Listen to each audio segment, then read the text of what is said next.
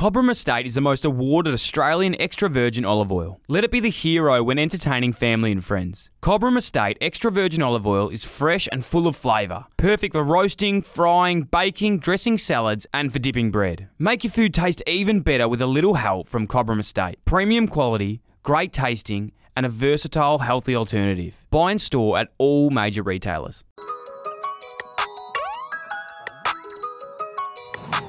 You mentioned something then, I didn't want to go into it, but now I can't not. Hitchhiking. Have you got a good hitchhiking story for us? It's something that I've always wanted to do, but I don't know if I can. Oh, yeah. I hitchhike across into Canada and across the US, all over Ireland. That was probably my funnest. Yeah. My auntie, she was getting into it. She was trying to set up a website that had a photo of every Irish pub and every Irish main town and a whole bunch of town life in Ireland.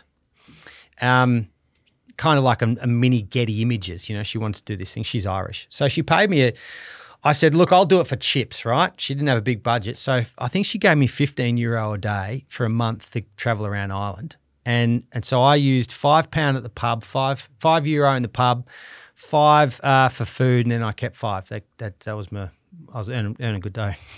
Anyway, so I hitchhiked around Ireland with a tripod and my camera and whatever. And I spent the last, I forget how many days it was, but I think it was a couple of weeks in jail. So I had my two, and that's a good story. So I'm in the pub and in walks this bloke and I think, I reckon he's a detective. I've bloody pegged him, right? So he saddles up next to me and, we get chatting and anyway, he's looking at me like, who's this bloody blowing? Is he here to bloody rob the joint? Is he, what is he going to do?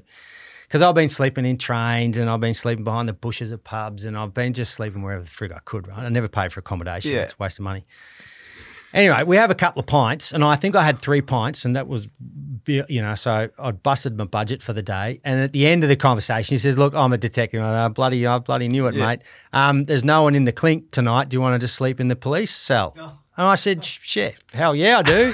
It was warm, no worries. He gave me a lift there, plainclothes cop, And then what he did, so I just go from town to town and then he'd ring ahead and then that guarder, the policeman, would ring ahead to the next one. So I just went from lockup to lockup. What the hell? Yeah, just slept in the clink. Unbelievable. What the hospitality in Ireland is incredible. Awesome. Yeah, so drugs has been about the only thing that has unpicked, because they're a very Catholic country too. They didn't have a crime problem until drugs, basically, until the 80s.